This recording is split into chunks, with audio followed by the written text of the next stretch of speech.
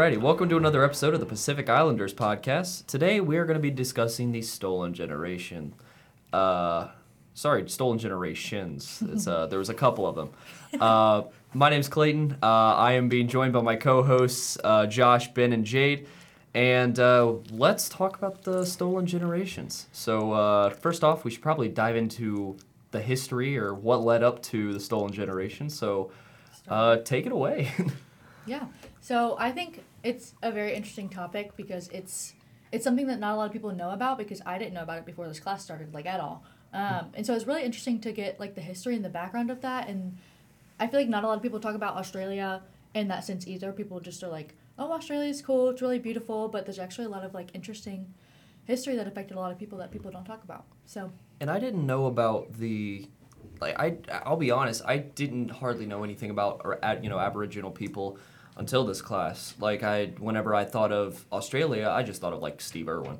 There's a bunch of animals. There's Steve Irwin and a bunch of animals that want to kill you, and then just desert, and that's all I'd really associated with Australia until this class. I didn't know there was history before, the prisoner boat showed up, but we'll get to that. Yeah, Australia at first I thought was just like, you just saw white people for the most part there, and just like big spiders that you just saw crawling around in the middle of the desert that can kill you, and like big scorpions for everything that I've seen.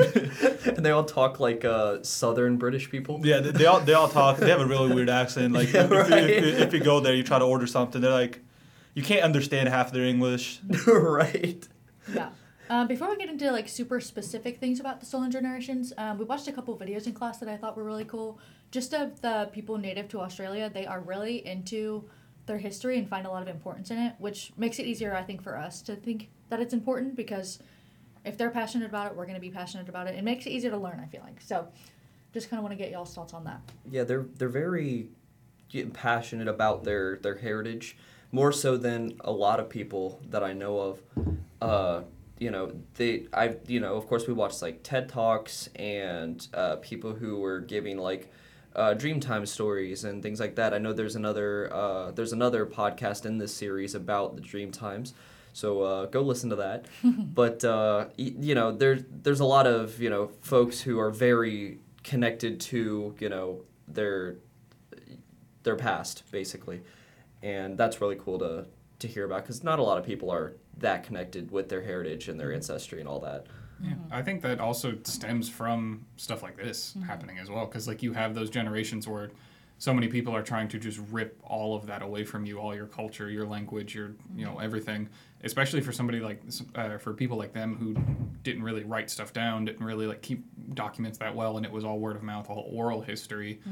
And so it's them kind of going back and finding the people who still kept that history, and then just keeping it alive. Yeah. I mean, if I'm being honest, like, being able to keep an oral history that complex for that long is nothing short of impressive.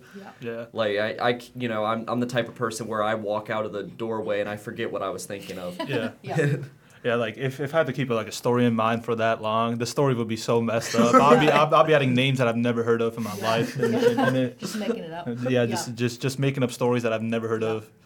It's the type of thing you walk out of this room and you forget who was in the podcast room with you. Yeah. There was this guy named Ryan that I did this podcast with in college. Yeah.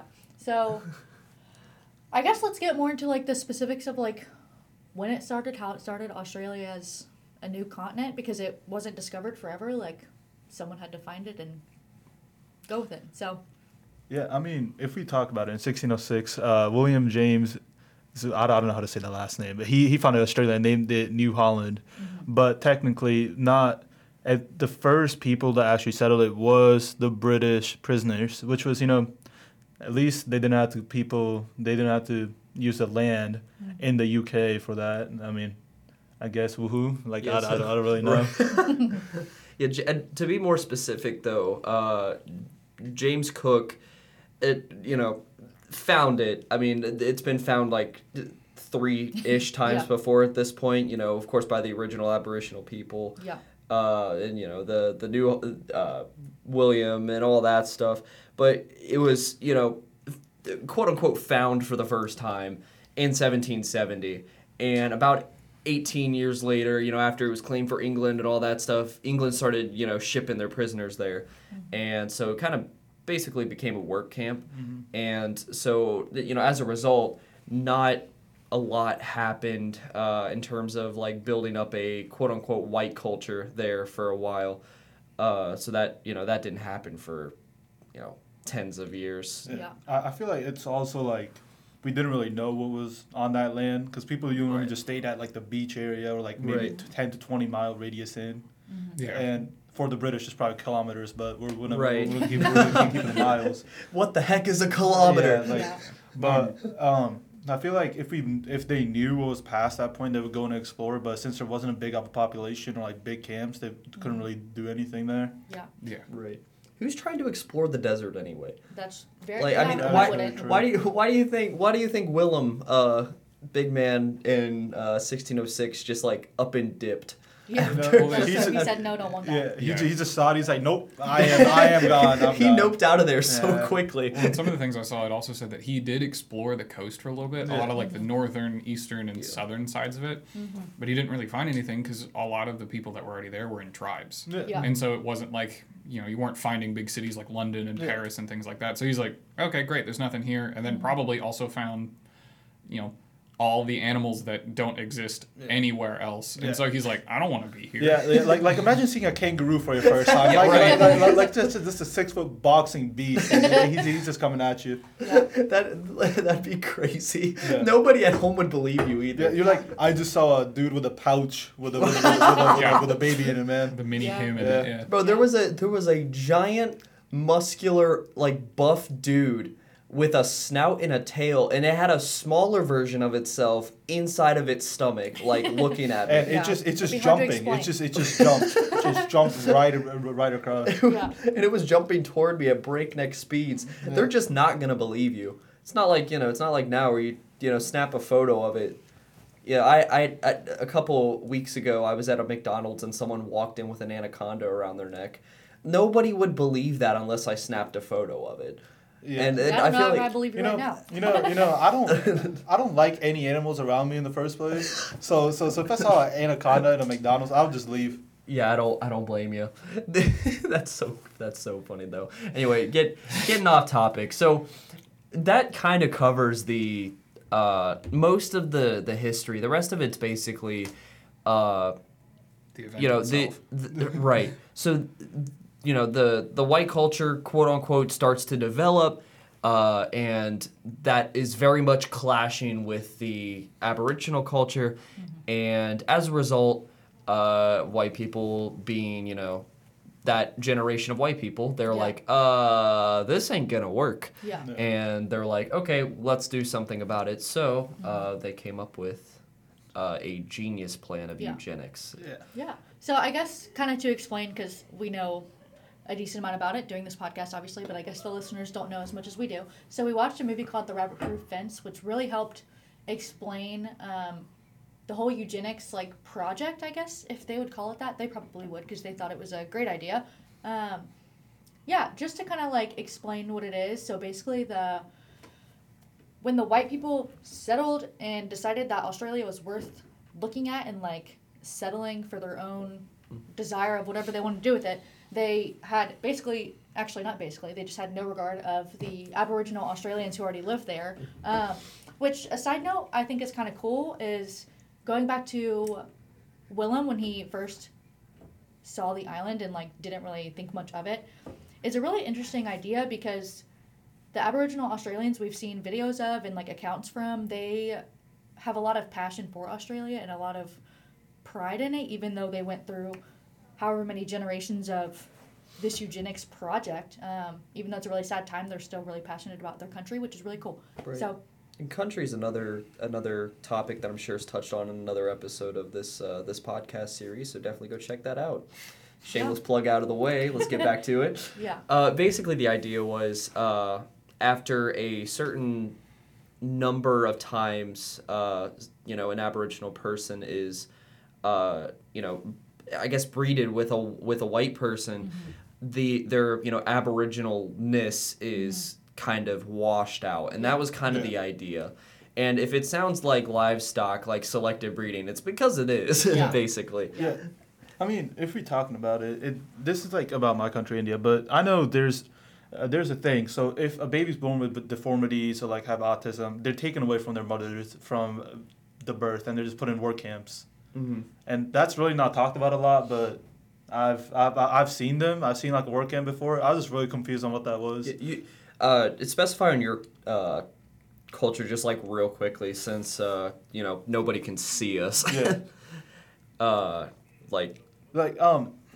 I guess if we really talk about Indian culture, it's like if you have a disease, or like if you're born with a disease, or if you have autism or any type of mental disorder, you're really looked down upon in that culture. Yep. Since most of India is like, oh, like everything goes through like a word of mouth, and if someone says, oh, their baby's born with this, it's like type of karma that happened in their lifetime, or like other ideas, or like black magic. Right. If we're really talking about it, so.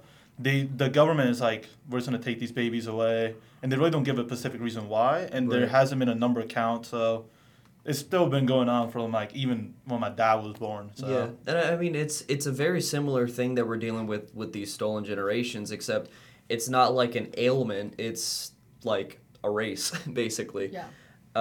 So, that it basically translates, they're basically the same thing. But as for the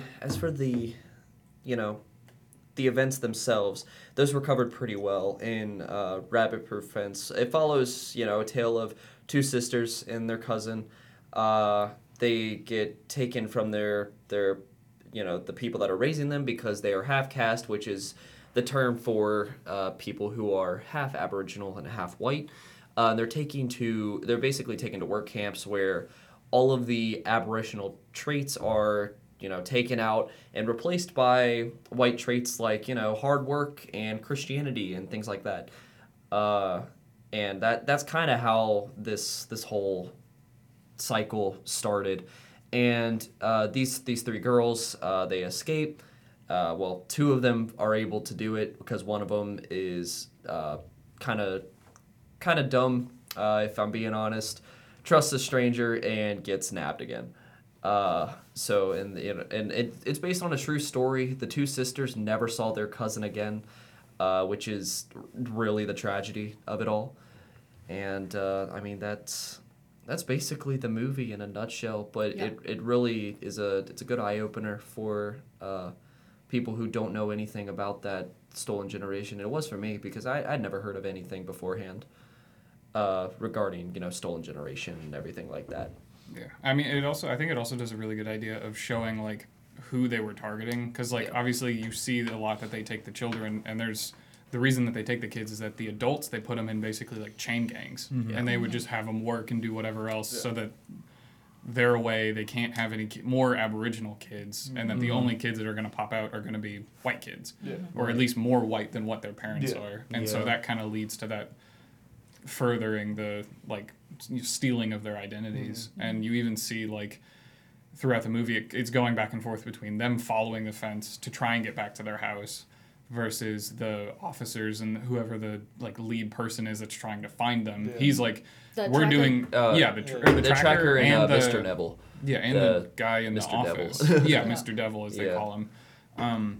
Because in his mind, he's like, we're doing this for them. They don't know any better to try and better themselves. We're doing savages. this. Well, they're savages. We're doing this for them. We're helping them. Right. Even if they're trying to resist it, this will help them. Yeah, he sees his own idea kind of as the correct one and nothing else. Yeah, Right. it's like it's like the path of God sort of thing of just this is the only right way. Listen, all of this is correct. My source, bro, trust me. I got this. Well, I mean, they said a lot of that it was it's super religious camps, and they were, at least for what it showed in the movie. Yeah. Because, they were showing, you couldn't speak your own language, you couldn't do any of your own things, you had to dress like they did, you just got stripped of every single thing that told you, hey, I'm Aboriginal. Yeah. So I think it's worth noting how terrible this time actually was. Not that I'm assuming any of the listeners didn't think it was terrible. But if you think of Germany and the Jews and the Holocaust and all of that stuff, at least people who live in the United States, like, we're so aware of how terrible that was because that's something we grew up learning about, like, very often. And so I think it's just worth noting how similar it is.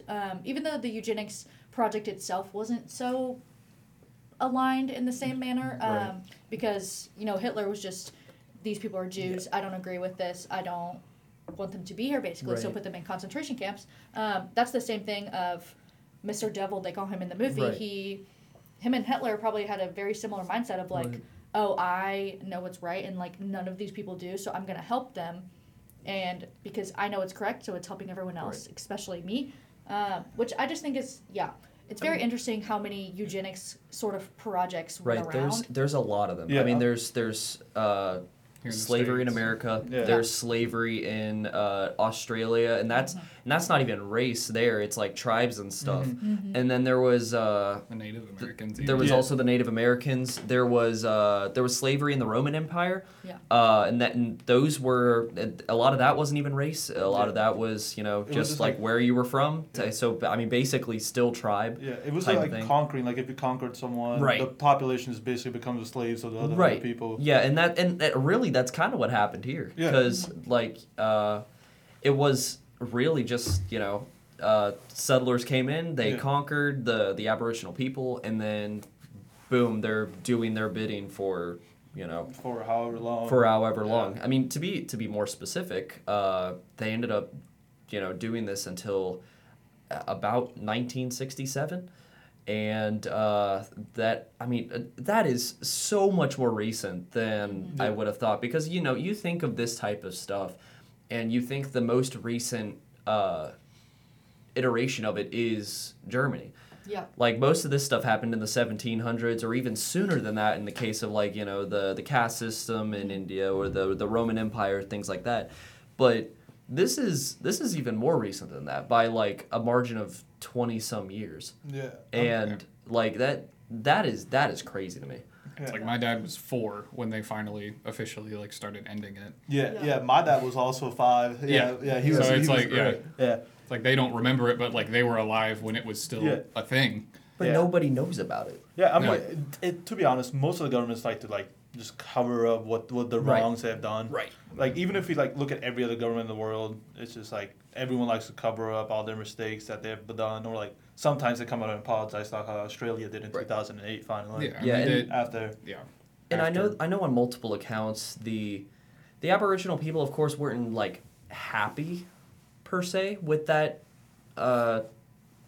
apology, because I mean, of course they believe that they deserve some type of restitution, and if I'm being honest, they do, because all that land was yoinked from them, and so I mean, it's good to see a government finally take a step toward doing the right thing, but it kind of feels like the kid apologizing for what the dad did, and it's like you don't need to apologize, like that's already done, it's. Like thanks, I guess. It's like we forgive, but we never forget. That philosophy. So. I agree. Well, and that's why they're just rebuilding themselves now. Yeah. Right. Yeah. They're doing the best they can. Yeah. The last thing I kind of want to touch on is, like, even though there were multiple generations of, like, them losing their culture and losing their identity, I think it's really awesome to see how that's grown back and how many people truly are passionate about telling their story, even though there was such a hard time. Because you think about it now, like, if you have a couple years of your life that were really hard, most of the time that's hard to talk about, and you don't want to talk about it. But it's really cool how Australians now are just really passionate and really encouraged by what happened in the past, and they want to keep sharing that with people as they're rebuilding their own culture and identity and stuff. It's like that's. I'm sorry. It's great to see that, I mean, there were things that brought the Aboriginal people together, and as a result, instead of like multiple tribes, like they're all one Aboriginal people, and they all have their history. It's not just like their tribe's history or anything like that. It's a very strong, dedicated, history that these people are more than happy to hold close to them, which is really just really cool to. Yeah. It's like this happened in the past. That's why we want to rebuild and have everyone remember. Yeah. Right. Want to share it with everyone. Yeah. Yeah. I mean, that's basically it. That's the Stolen Generations. Yeah. And if you want, deeper depiction of what it actually looks like, I really suggest watching The Rip-Proof Fence because it gave us a lot of background. And I'm sure there's videos and textbooks of stuff you can read, but that movie really like illustrated it well, just the lives of what they went through. And it's good if just you're a having visual the, learner. yeah, Right. just having like the 3 of the main characters being children, like fighting for their life, trying to get back to their family, just really eye-opening. So I And think being that's really based good. on a true story. Yeah, I as mean, well. at the end of the movie, it showed to the sisters that were able to escape. Yeah. It showed them and like what they looked Yeah, like. they were and stuff never. They were afterwards. then the fact that they were never able to see their cousin again, and their kids were taken, Yeah. and Yeah. like it is just a repeating cycle. It doesn't matter Yeah. how many times you get away. They just kept Yeah. being Yeah. brought back. Yeah, I mean, Yeah. one thing I would say about the movies, like if you keep an open mind and look at the other histories, it makes more sense. Like Yeah. like why other cultures did it and why they did it too. Yeah. Like, I'm not Yeah. saying it's a good thing. It's just No. I'm just saying like it helps you make like a connection to other things that have happened in the world that led Yeah. up to Yeah. that point. Yeah. Yeah, And like agreed. how cultures intertwine, Yeah. good or ways or bad or ways. how they clash, and Yeah, that's very what true. that's what leads to this type of stuff. Yeah.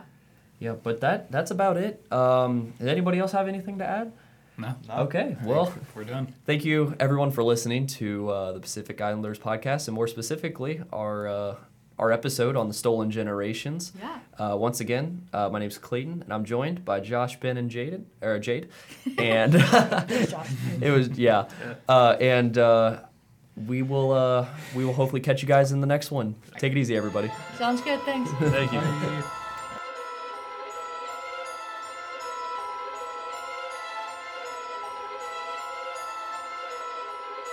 Bye.